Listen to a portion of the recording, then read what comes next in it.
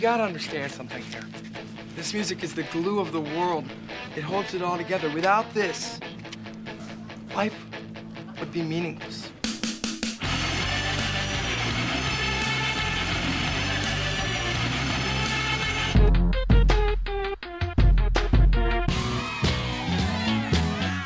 What are you getting so crazy about? It's just music.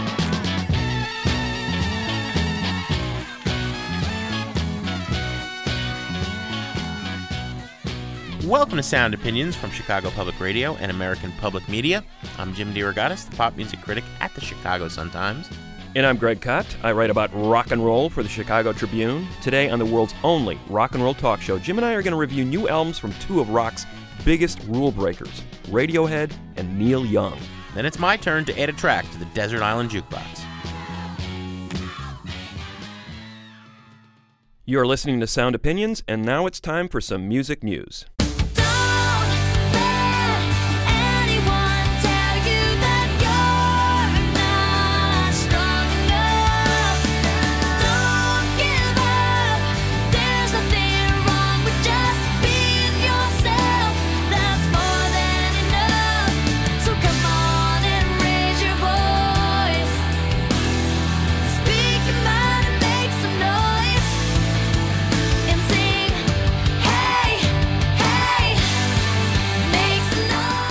Greg, if you're not aware, those are the dulcet tones of Hannah Montana, otherwise known, at least to her dad, Billy Ray Cyrus of Achy Breaky Heart, as Miley Cyrus. She made her name on a TV show that some 5 million tweens watch every week, courtesy of the Disney Channel, in which she has a secret double life. She's a high school student, and she's a pop star. And now she is taking her act on the road, and it is a phenomenon that's having some serious news consequences, this tour that's coming up this fall and into the winter. According to the national promoter who's doing the whole tour, it's the Anschutz Entertainment Group. One of the vice presidents was just quoted last week in the Sun-Times. "We knew it was hot, but we had no idea how crazy. It's like the Beatles." And indeed, it is. Wow. Because hell hath no fury like a tween denied his or her sugar pop fix. Parents across the country are going apoplectic because they haven't been able to get tickets. In every market where the tour is setting down at some 54 dates across the country, they sold out instantly, the tickets. And they were really pretty reasonably priced. Much of the arenas are going for $26, right? Within minutes of Ticketmaster selling out tickets to the arena concerts, they started showing up on the secondary market sites. That's the fancy name for them. The nasty name is ticket brokers, ticket scalpers, okay? How is it that you were there online an hour before tickets came on sale, or you logged on the minute they came on sale, and you're shut out, but then within 5 minutes, StubHub or one of the other sites like Craigslist has these tickets that sold for $26, suddenly going for $200, $300, $400, and in some obscene cases, top-rate tickets in the third or fourth row on the floor are going for as much as $1,500, at least in the Chicago market. That's absurd. This has prompted outrage across the country in several states and indeed throughout the entire live music industry. The attorneys general in Missouri, Arkansas, and Pennsylvania are actually investigating whether there were criminal shenanigans here in how these ticket scalpers got those tickets, because it just doesn't seem to be a level playing field. You know, how can a fan be denied, but this other person who's going to resell them at top dollar? Let's remember, yeah, this is America. There's an argument that says, look, market price for the ticket should be whatever the market is willing to pay. However, if you got your tickets through nefarious means and an actual fan was shut out and you're reselling them, the arena's not getting the money, the promoter's not getting the money, most of all, the artist isn't getting the money. Right. You bought something for $100 or $26 and you're selling it for hundreds of dollars. You're pocketing a profit that you had nothing to do with. How do these tickets wind up in these hands? Well, Ticketmaster says it's not us. They have filed suit in Los Angeles against the manufacturers, Pittsburgh-based software manufacturers of a technology that is basically a computer program that allows these ticket scalpers to bombard the Ticketmaster sites with millions of requests in the span of minutes for tickets. So you're one person at the computer. You got one shot at getting a ticket. You've got this software because you're a ticket scalper. You've got hundreds and thousands if not millions of shots of getting those tickets. Yeah, it's amazing, Jim. It's piracy. What's surprising to me is it's taken this long for people to be outraged, for attorneys general around the country to take notice of this, because this has been going on for years. This year alone, we've seen Arcade Fire tickets, Bruce Springsteen tickets, police tickets going on sale from these ticket brokers before the actual sales event. They are so sure of getting prime seats to these shows and then putting them up on sale for thousands of dollars. I mean, literally $3,000 for a police ticket in Chicago last summer from a ticket broker who had the tickets, assumed they were going to get the tickets, were right, they did get the tickets, and then were able to put them on sale before the actual ticket sale to the public. That's outrageous. To my mind, when Ticketmaster is charging fees of, say, $8, $9, $10 per $25 ticket, you would assume it's a fail-safe system that would not allow this sort of abuse. But apparently, the Ticketmaster system is broken and has been for years, and what's surprising to me, it's taken so long for people to realize that. There's clearly a need for governmental action because many states years ago passed laws restricting the amount over the face price that secondary sellers, scalpers, could charge for tickets. The internet has obviously made that obsolete. The government has to step in, I think, and say what's fair and what's not in this situation. Used to be that the ticket scalpers would hire homeless people or groups of kids to stand in line to get to the front of the line. Now they have computer robots to do it. They need to be shut down.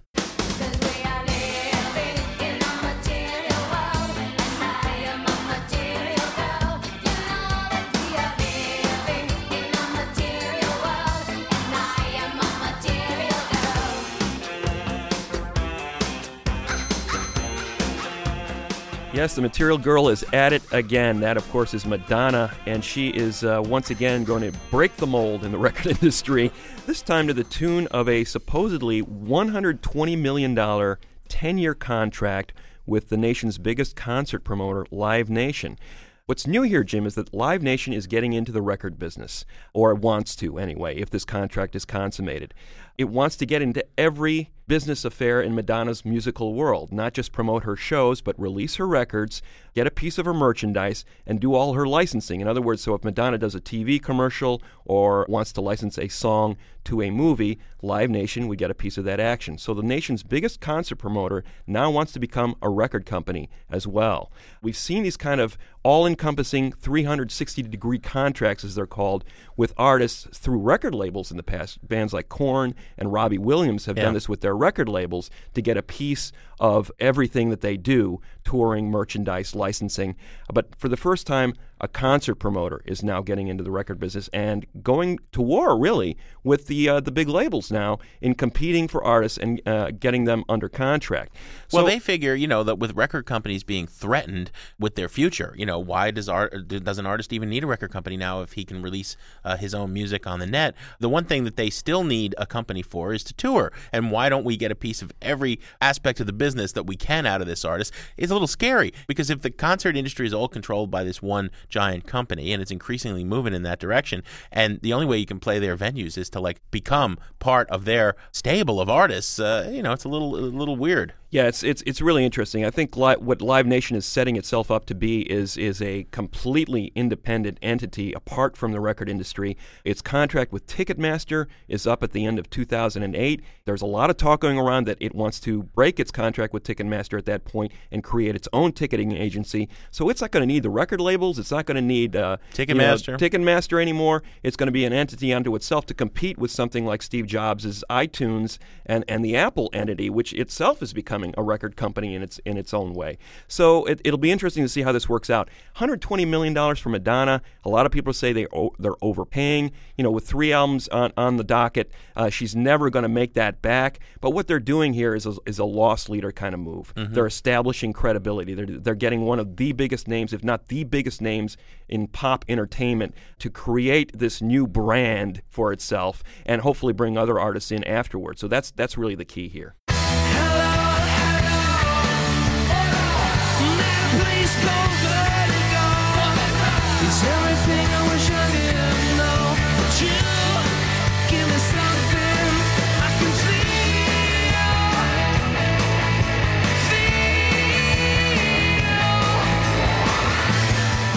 That, of course, is Universal recording artist U2. A couple of years ago, you could not escape that tune. It was associated with an iPod ad that U2 gave that song to, Vertigo.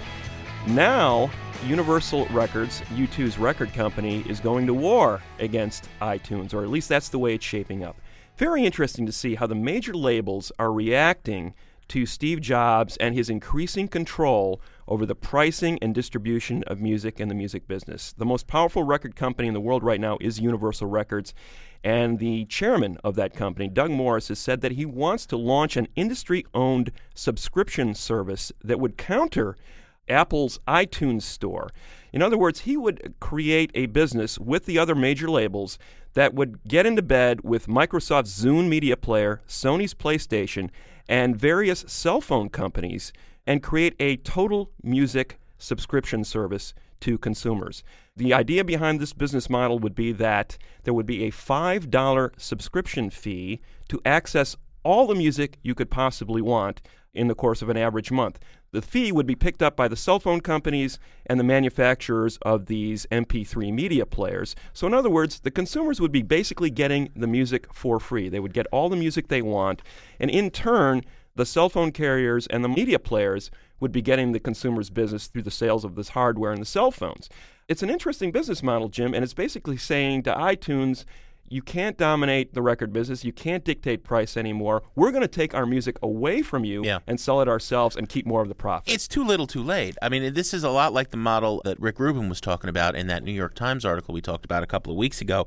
But what really is happening here is that Morris, who was once the closest of allies with Steve Jobs of Apple, is realizing that he made a sucker's deal. Apple is taking 29 cents or so of the 99 cents per download, right? Mm-hmm. And Morris realizes he gave away too much. In fact, he had this great quote that was in a Business Week story. I quote, "We got rolled like a bunch of puppies."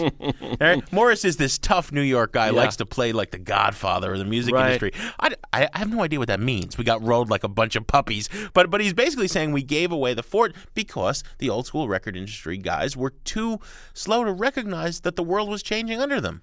It's amazing, Jim, because if he takes away his catalog from iTunes, those are some heavy hitters, not just U2, but Jay-Z, Eminem. I mean, some of the biggest artists in the world would go away from iTunes and into this total music venture that Doug Morris is launching. So we're creating another war here, except it's on the digital front.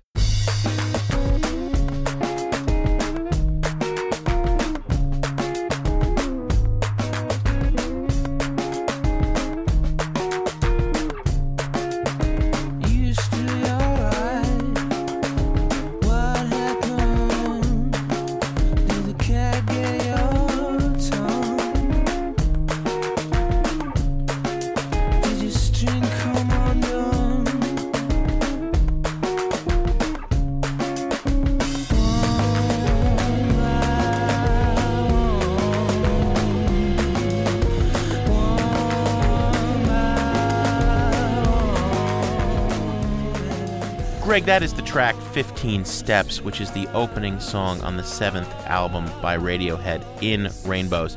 Talking about the digital war, well, I've been trying to come up with the analogy for this ever since, the way Radiohead released this record. Is it the Boston Tea Party? The start of a rebellious act that's going to be the start of a very long and bloody war that'll drag on? Or is it the storming of the Bastille? And do we hear record execs like Doug Morris getting hauled out to the guillotine, right? Is it almost all over? Either way you cut it, in all seriousness, Radiohead's decision to release this album online well in advance of when CDs will show up in the stores next year, separate from the $80 box set, which you can also buy online at their website, to say this is a pay what you think it's worth digital release. You can get it for free, or you can give us some money and show us that you believe in us and in this new mode of releasing music. This is turning the industry upside down and inside out. Right now, we're about a week and a half out from when Radiohead made it available online. The number today, and this is only going to grow by the time you hear this show, is 1.2 million downloads. About 1/3 of the people who did that download haven't paid a cent. The 2/3 of the people, some 700,000 people who took that music, chose to pay something for it and say, much like the model of public radio, I get something of value here from Radiohead. I'm going to invest my money and say thank you. Have been paying an average of about $10 American. Do the math. About 700,000 people download the music for $10. Radiohead's made $7 million. Wow. in less than 2 weeks on a much anticipated album that's going to be officially in stores next year, and maybe people will want to buy the CD because there are some questions and there is a bit of a backlash about the sound quality. Why don't you explain that? What Radiohead has done, Jim, is release this music at slightly below CD quality on its website. CD quality is about 192 kilobytes per second. They released it at a 160 kilobytes per second rate. That's slightly above the iTunes rate, so it's in between. Yeah. But it's not, pristine. It's not the optimum level.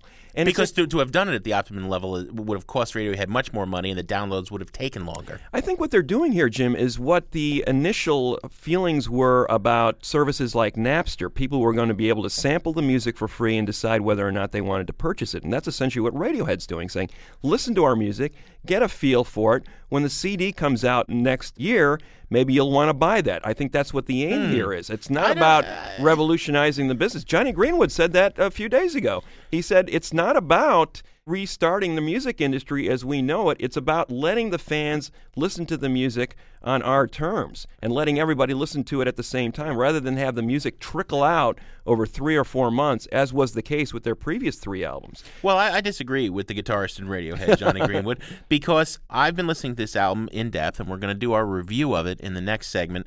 160 kilobytes per second is just fine for me.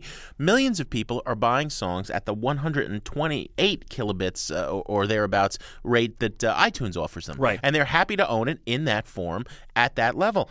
I've heard no drop in quality. I mean, I don't own a $7,000 sound system, and not many people do. I agree. Yeah, the sound has been just fine. I think it's going to be interesting when the second part of the story happens next year. Does anyone buy the CD? We have a new generation of music consumers that doesn't necessarily want physical media. They don't want to carry stuff.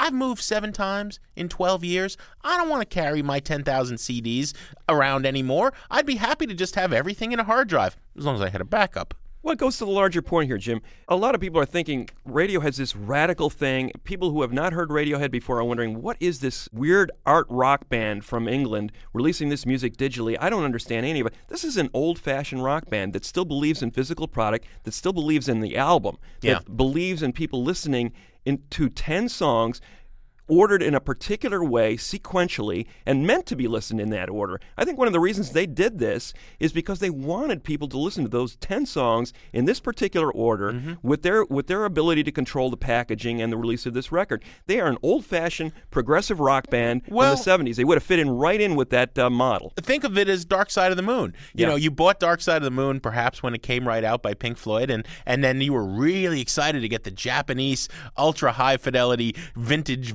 virgin vinyl pressing. You know what I mean? People have bought a record like that 100 times in every time there's a higher fidelity. I think the hi-fi geeks are going to buy physical media for this next year. Sure. But I think the majority of people interested in Radiohead, which it must be said is a band that has sold 20 million albums in its career. Nobody has done this move, releasing an album digitally this way first on their level. They are the first multi-platinum band to do this. That's why this is such an intense question. At the end of the day, though, all of that is secondary as far as I'm concerned to the quality of the music.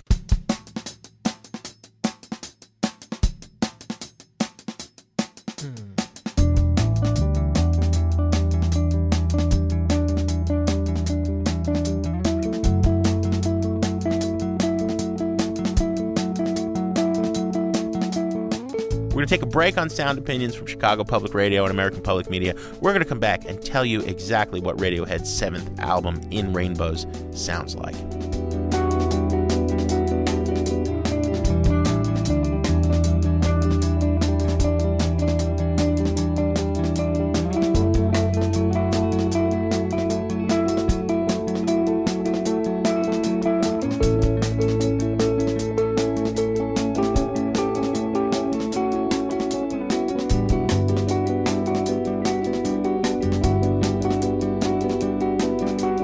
In the deepest ocean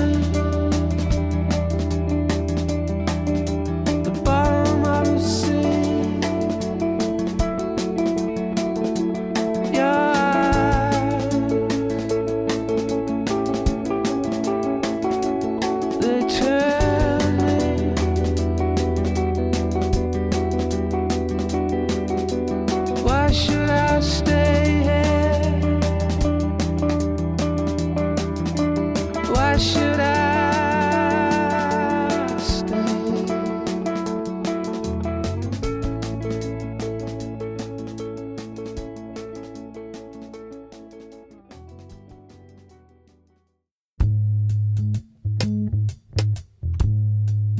Don't get any big ideas. They're not gonna happen. Welcome back to Sound Opinions from Chicago Public Radio and American Public Media. That is a track called Nude from the 7th studio album from Radiohead, In Rainbows, which was digitally released by the band from its own website, radiohead.com. We've been talking about this story for weeks on Sound Opinions. Now the music is finally here. What's this album actually sound like? Let's bring Radiohead up to date. Their last studio album came out in 2004, Hail to the Thief. It ended their contractual obligation to a major label, Capital EMI, and basically made Radiohead free agents. In that time, they've been working on new music, took it out on the road last summer. Many of the songs that you hear on In Rainbows were played live during its North American tour in 2006, including that song, Nude. Let's hear some more music from the record, and then we're going to discuss the content of In Rainbows. How does this music hold up? Is it worth your money? Is it worth a digital download? Let's listen to Body Snatchers from In Rainbows on Sound Opinions, and then we'll be back with a review. I do not understand what it is. I don't know for the holes. Check for holes. Blink your eyes. Won't forget to know.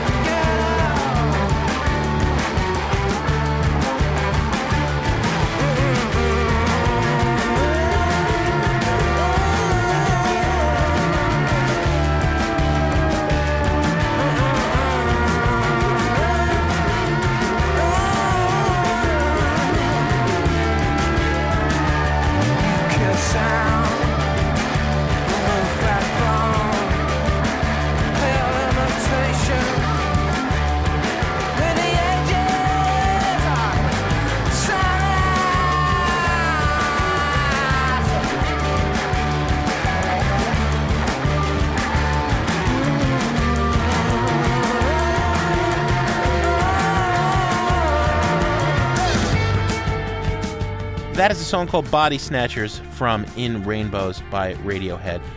Greg, it's time to get to the nitty-gritty of this music. This is, without a doubt, one of the most ambitious bands of the alternative rock generation. Even though, early on, I think if you go back now and listen to Pablo Honey from 93 or the Bends from 95, those records sound very much in step with the grunge times, if you will. It was really with OK Computer in 97 that they took this step into the future. An album where the sounds and the theme, I think, were very much of a piece. Here was a record about the encroaching alienation of the digital age, at the same time talking about the promise of what this new world of online communications was going to give people. It was a brilliant idea, and I know that the burbles and bleeps of the digital recording combined with the kind of basic psychedelic stadium rock that Radiohead was capable of were meant to be, a weird contrast. And that was fine. What always got me was Tom York's singing. I think his very slippery falsetto that snakes in and out of the music is an acquired taste. That can be said of many of the greatest vocalists in rock history. We're going to talk to Robert Wyatt in a couple of weeks. Not a conventional voice by any means, a hero of Tom York's. But it took a while for me to really learn to stop worrying and love the Radiohead. And I said this last year when we reviewed The Eraser, Tom York's first solo album. I think he's changed the way he sings. He's relaxed a lot. He's got a new approach. It's a very much a different voice. And I think part of the success of In Rainbows is that he's singing better than he ever has, and the band is more accessible than it's ever been, bringing in these very organic symphonic orchestrations at times. This is an easier Radiohead album to listen to than anything since OK Computer and before. I agree. I think York's singing is wonderful on this record. And I think you hit the key word. He's more relaxed. Some people have taken that to mean that Radiohead is somehow less committed to this material than some of its earlier stuff. That there's not that where's the passion? They're not pushing themselves as hard. I think they're getting better as they're relaxing and realizing that they don't have to strain to reach these heights, and they're making really beautiful music. People are wondering, okay, where did the rock go? Body Snatchers is sort of a red herring. It's the most rocking tune on this record. Everything else is fairly low key, but I think the album builds beautifully. It hangs together beautifully. We talked earlier about the fact that this is an old-fashioned rock and roll band. They still believe in the album. They still believe in listening to songs in sequence, in an order. This is an album about love, about the toxic consequences of falling in love, about the fact that the human beings need to be loved. They keep going to that well over and over again, even though their hearts get broken, relationships end badly, but we keep going back. The record sort of builds to a couple of key points. Near the end of the record, there are a couple of songs, Reckoner and then House of Cards. I don't think he has ever sounded as warm and open as he does on the song House of Cards. I don't wanna be your friend, I just wanna be your lover. Key line, I don't want to be your friend, I just want to be your lover. I mean, Radiohead, that is about as universal and open as Thom Yorke has ever been. They talk about these oblique lyrics, and what is he singing about? Well, it's very clear what he's singing about on this record. It has been fairly obtuse at times in Radiohead. You sometimes you didn't know what he was singing about. I agree that song is very universal. But also, Greg, there's a greater love, a love of humanity. This is a political band in a very old-fashioned, just as they're old-fashioned about championing the album, they're old-fashioned about their politics. They believe in humanism. They believe we shouldn't be killing each other. For this reason, sometimes they swoop in and focus on very specific political issues like anti-globalization. To me, you said it all builds to a climax about the power of love.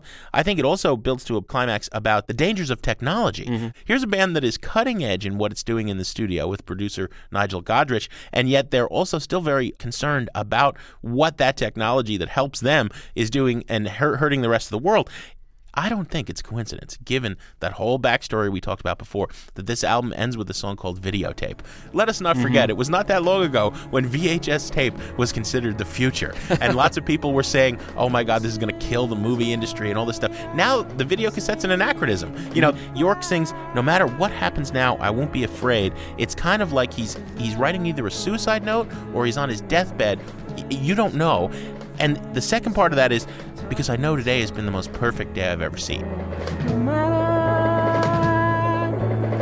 what happens now, you shouldn't be afraid, 'cause I know today has been the most perfect day I've ever seen. I think he's talking about standing at the cusp of the new millennium. Anything is possible right now, and what do we do with it? Absolutely. It is a beautiful song. I had the most trouble with that song because it had this kind of weird percussion on it, and I was going, what is that? But in the same way, that sonic device works perfectly in tandem with the sort of disorienting feeling of the song and the entire album. The fact that you are my center when I spin away, you're right. He's talking about being at the gates of heaven. He's either dead or dying, and he's thinking about what's gonna matter. All this technology aside, it comes down to this basic idea that there was a person on the planet that you once loved, and that was the most important thing in your life, and those were his last thoughts on Earth. It's a beautiful sentiment. It's a 10-song, 42-minute record. It's very modest in a lot of ways. By Radiohead standards, it's a very modest record. They've dialed back some of the glitchy electronics. People say, well, where are the guitars? There are guitars all over this record. Johnny Greenwood, Ed O'Brien are playing some beautiful little guitar lines, but they're sort of interlaced with these kind of very beautiful full settings. The strings are gorgeous.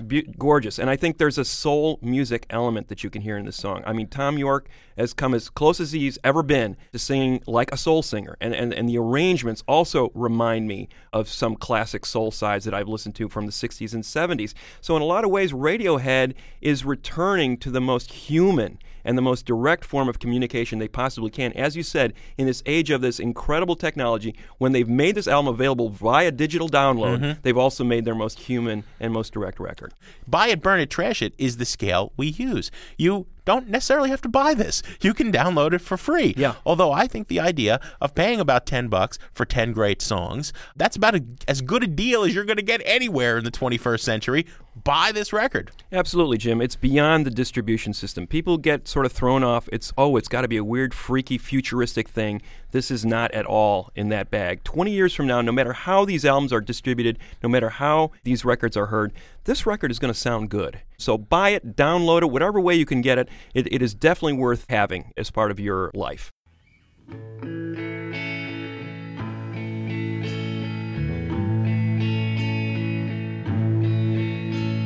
Shining light, you always show me, you always guide me. I don't know where I'm going, show me now. I'm waiting to see, I'm waiting to feel you around me again.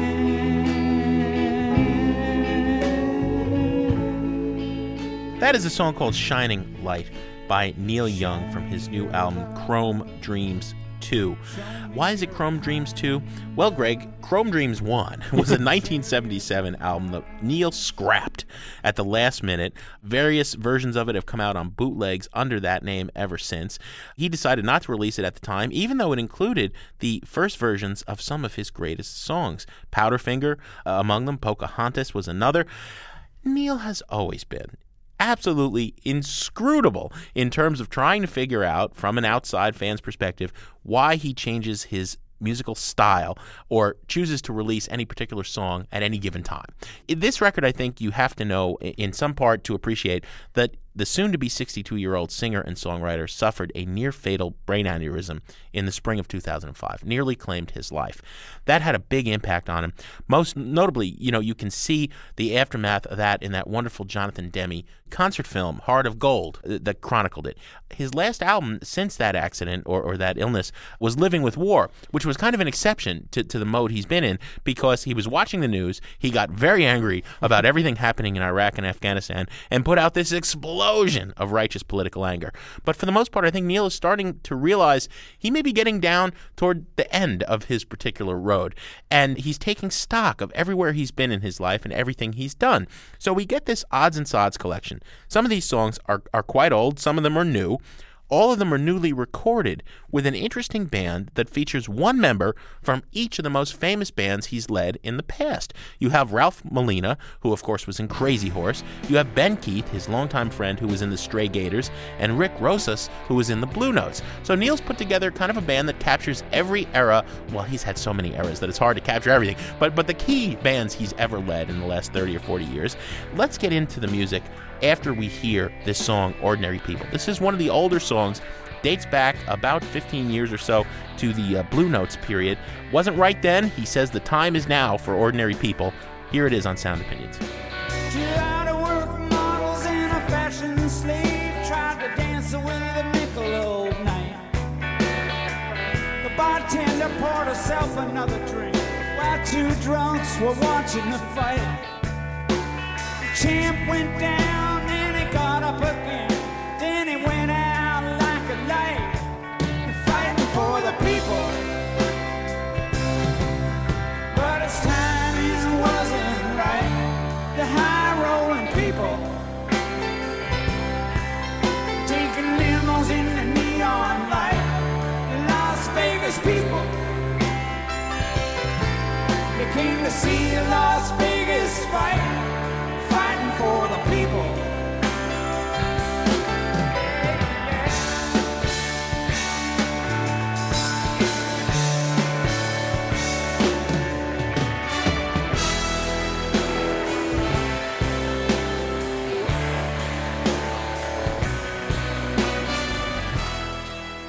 Ordinary People from Neil Young's new album Chrome Dreams 2. That's just a snippet. One verse of 9 verses and 18 minutes. 18 minutes. We maybe gave you 1/9 of it. Yeah.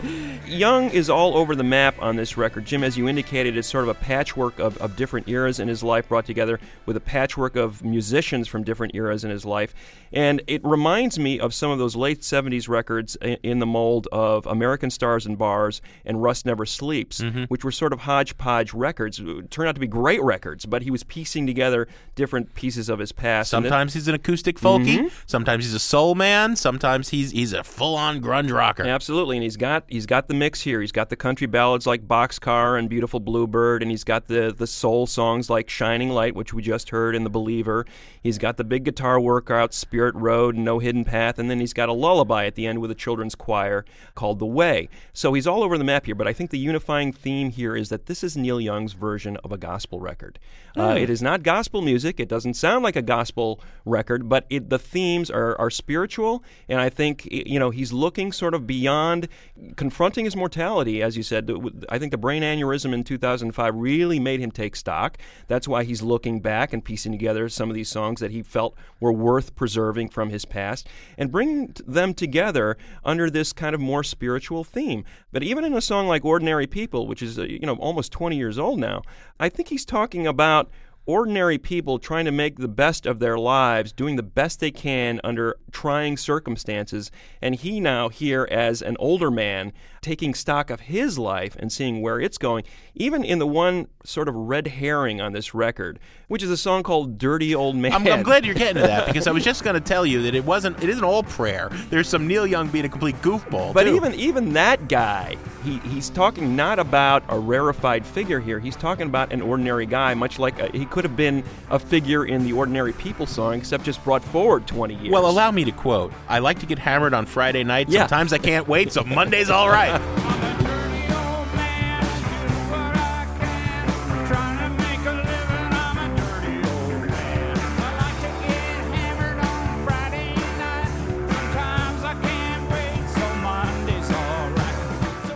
And you contrast this. I would invite listeners to contrast this. All those listeners who gave me hate mail about Bruce Springsteen with Girls in Their Summer Clothes from Springsteen's new album. I don't even know how you can compare those two songs. Be my guest that you both are, about, but I don't see the connection at all. Both about 60-year-old guys lusting after 20-year-old girls. It is the one humorous element. I'll agree with you on that point. But overall, I think the theme is pretty serious.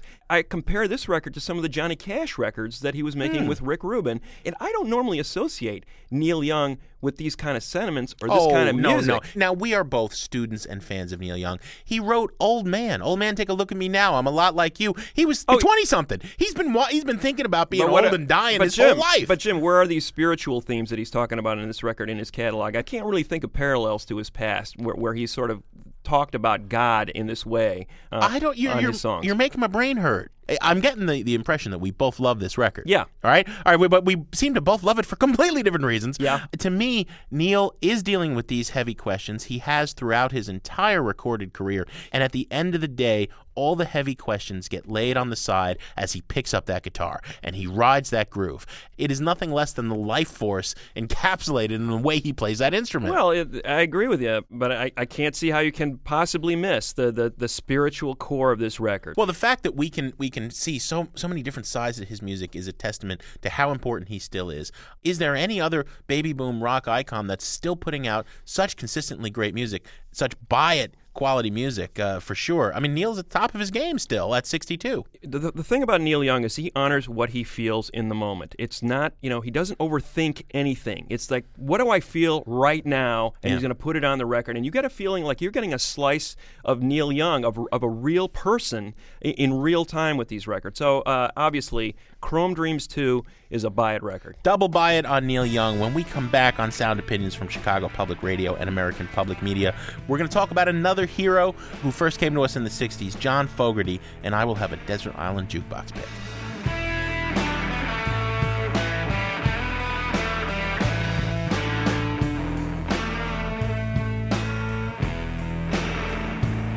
Sometimes when I go walking among the tall trees, I feel the light coming down on me. I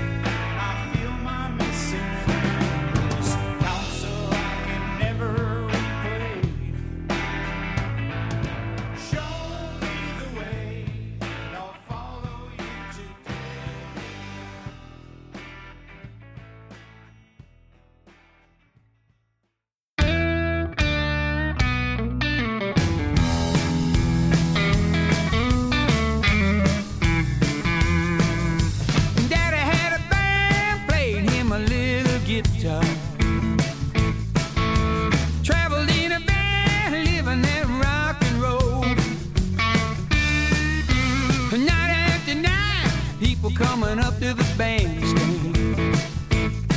They say you can't go wrong if you play a little bit of that Creighton song. Welcome back to Sound Opinions from Chicago Public Radio and American Public Media. What you're hearing is a little bit of the new John Fogerty record called Revival, and that is a song called Creedence Song. In case you missed it, John Fogerty was in this little American rock and roll band in the late 60s called Creedence Clearwater Revival. I could play you, or I could name you, 50 Creedence songs that I think are just stone classics. I think he wrote that many great songs. The man was a machine back then. He was writing great songs. He was in a great band. But the whole Creedence Clearwater Revival era ended very, very badly. He basically gave away the rights to all his songs. It took him about 20 years to get over the fact that he did that, had a very bitter, bitter relationship with that record label and the owner of that label, Fantasy Records. But only in recent years, Fogerty started to play Creedence songs in concert. Fantasy Records has changed hands. He is now back on Fantasy Records. He is reconciled with his past, with the Creedence catalog, and there's your proof, Creedence Song. Fogerty has released a number of solo records over the last 30 years. This is the one where he comes closest to reviving the sound that made him famous back in the 60s and 70s. We're going to play a song from the new record and see whether or not he lives up to that promise. But here's a song that I think illustrates where he's at now, clearly referencing one of his great Creedence songs, The Angry, Fortunate Son, which was written in the 60s. This is kind of an update of that song, I Can't Take It No More, where he's looking out on the political landscape in this country and very frankly stating his views on that, and with some pretty hard-hitting rock and roll. I Can't Take It No More from John Fogerty on Sound Opinions. I can't take it no more. I can't take it no more. I'm sick and tired of the dirty little war. I can't take it no more. You know you lied about the casualties. You know you lied about the WFD. You know you lied about the detainees. All over this wild. Stop talking about staying the cause. You keep on beating that old dead horse. You know you lied about how we went to war. I can't take it no more.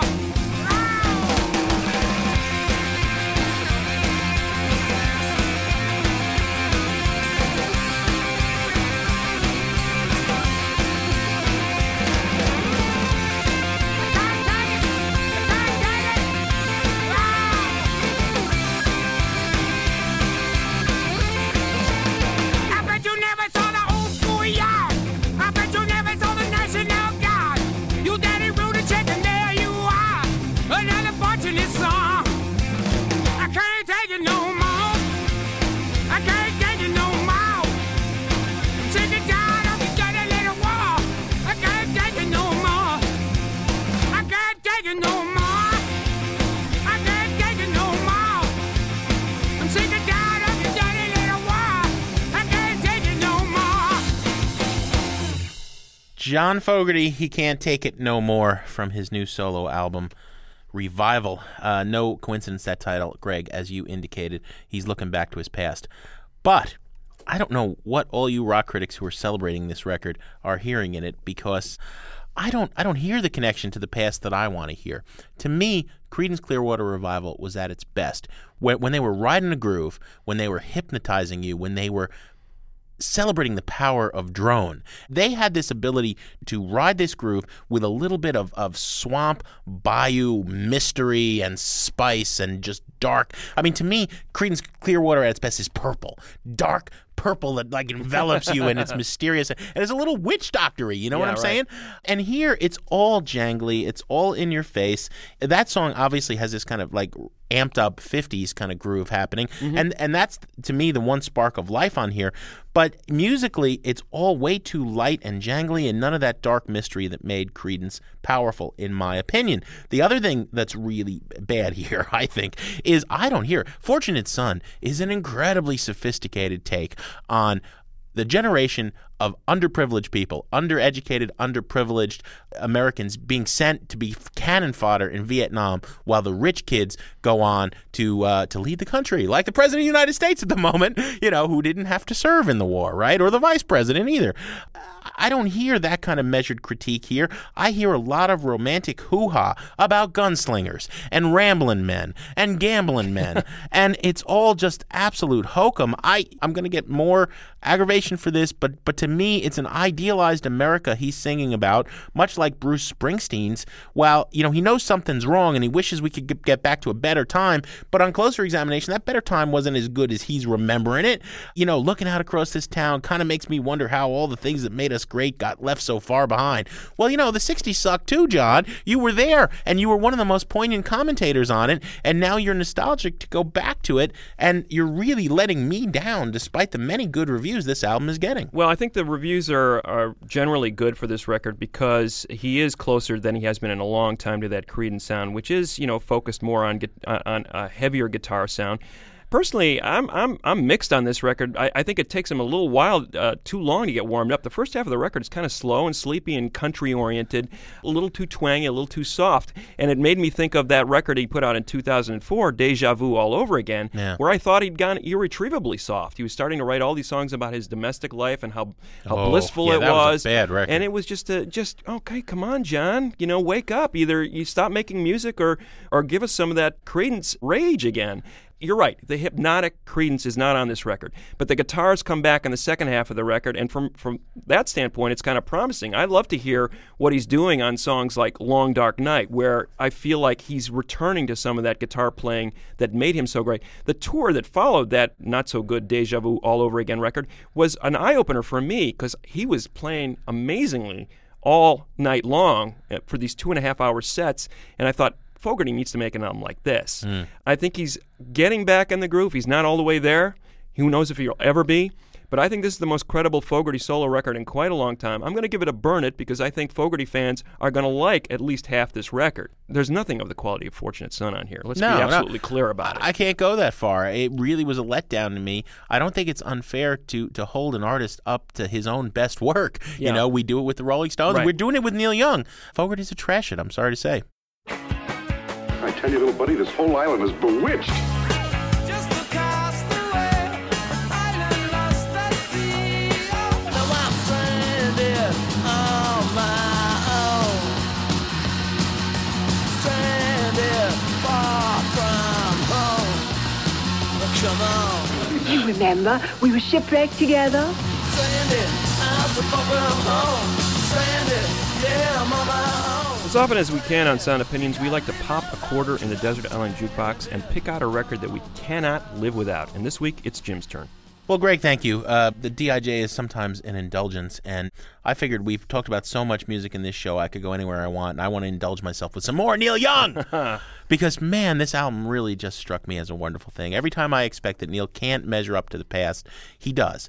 Here is a great example of his past that's appropriate to our discussion of Chrome Dreams. Because, as I said, the first version of Powderfinger appeared on Chrome Dreams, and it was very different than the one that came out in 1979 on Rust Never Sleeps, when Neil did the first half of the album as acoustic, the second half as raging electric, and this song is by far the standout on a great album, and one of the standouts of his career.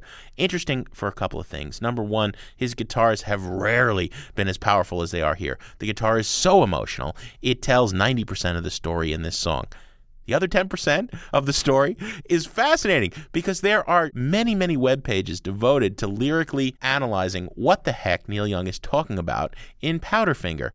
Popular reading is that it's set during the Civil War, and one side or the other, you don't know who's on which side, the North or the South, is coming down the river on a boat, and a kid is left to defend the homestead, and he goes out there with one rifle against many, and he's killed. He dies, and he wonders about what cause did he die for. Another reading is that the white boat coming down the river is actually a Coast Guard cutter, and the family is trying to make ends meet. They're doing it illegally. Drug running, gambling, a still, who knows? There's another reading that it's a Vietnam song, and the boat is actually a swift boat of the kind that John Kerry piloted. Nobody knows. I mean, throughout his career, another great line that's always stood out for me from another song is, "What is the color when black is burned?" What does that mean? I have no idea. But what a wonderful image and so enigmatic. So you have this boat coming down the river, and you have a kid who's about to do battle with it, and he's thinking of the things his dad told him. His brother's out hunting in the mountain, and he's alone, and he doesn't know what to do. And then it all builds through this last verse. Think of me as one you never figured would fade away so young, with so much left undone. Remember me to my love. I know I'll miss her. What an emotional thing. Whatever giant odds this kid was fighting, the emotion of the maverick American, it's a very American song from a Canadian genius standing up against all odds for whatever he believed in, right or wrong, and paying the consequences. That story is told as much in the incredible guitar solos between the verses as it is in the words. Rock and roll doesn't get any better than Powderfinger. Look out, Mama, there's a white boat coming up the river with a big red beacon and a flag and a man on the rail.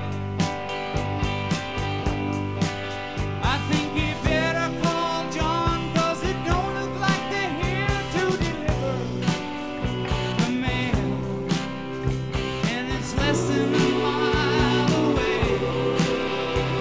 I hope they didn't come to stay. It's got numbers on the side and a gun, and it's making me wait.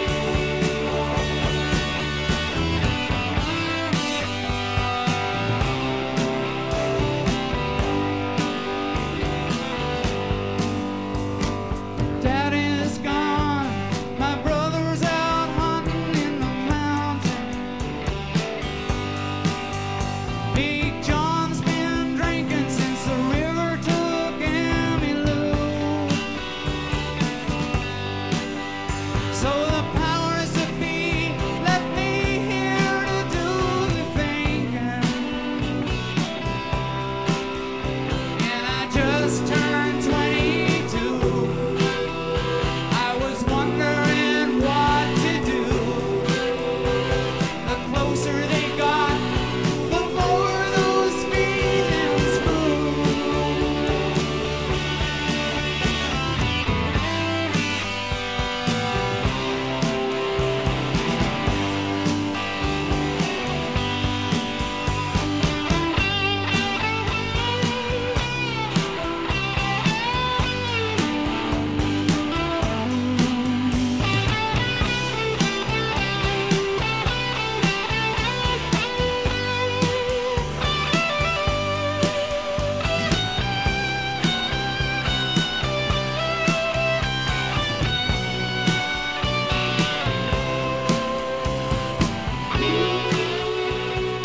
Great choice, Jim. Powderfinger from Neil Young is your Desert Island Jukebox pick. God, you took one from me. I would have picked that one at some point. We That's a can wrestle fantastic over it. song. We can wrestle about why we both think it's great and think about it's great for different reasons. Absolutely. Next week, we're going to have another one that we can agree on. Robert Wyatt, one of the great progressive rock musicians of all time, founder of Soft Machine, coming out with a wonderful new solo record called Comic Opera. We're going to have an extended conversation with him about his new record and his career, and that'll be next week on Sound Opinions. Greg, as always, Sound Opinions has been produced by the ACE team of Todd Bachman, Jason Saldana, and Robin Lynn, with assistance from Dave, the intern, Mahler, and, of course, our executive producer, our fearless leader, the man who shelters us from the powder and the finger, is Tori Southside Melodia.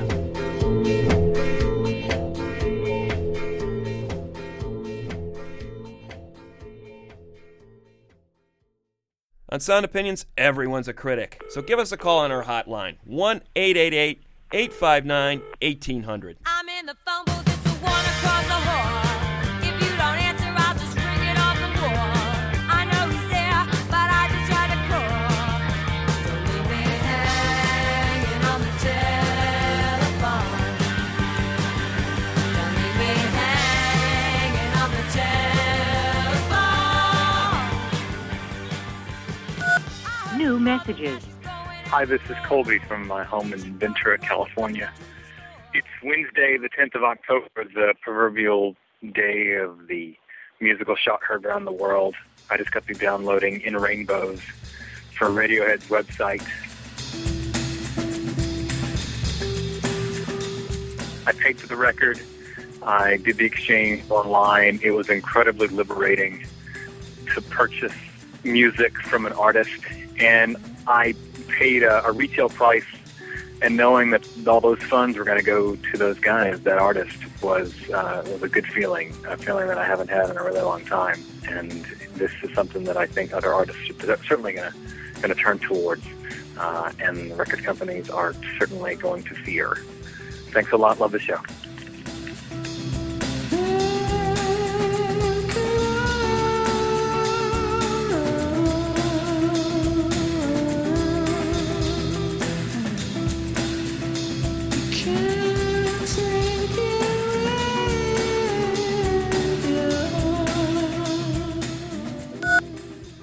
Jim, Greg, my name is Kurt. I'm a podcast listener from Chandler, Arizona. One thing that I don't hear talked about in the digital revolution that's kind of been talked about with the Radiohead album is the environmental impact of not pressing and distributing millions of pounds of plastic, you know, especially with Radiohead, given their environmental record and so forth. That it's curious that isn't even really discussed as a positive in all of this, even by the record companies. Anyway, really enjoy the show. Bye-bye.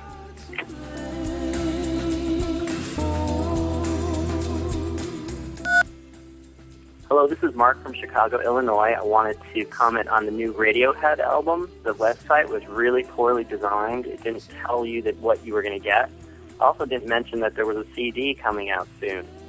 And this download, which is at 160 bit rate, which is pretty lousy in 2007. That would have been good back in the year 2000. Even Amazon.com sends out their MP3s in 256 bit rate. So, you know, I got caught up in all the buzz, and I thought Radiohead was doing us a good thing, but I'm not so sure anymore.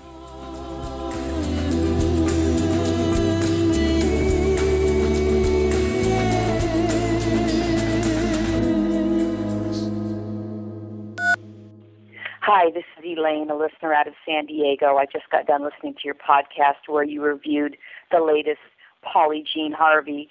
I mean, because of you, I did buy her new one because I listened to a couple tracks. I'm like, I'm not sure. But to say Bring Me My Love or Bring You My Love was her masterpiece. I mean, it is awesome. Come On Billy, Teklo, Working for the Man, absolutely. But to not hear Rid of Me, to not hear Dry from PJ Harvey is like the biggest miss you'll have in your life.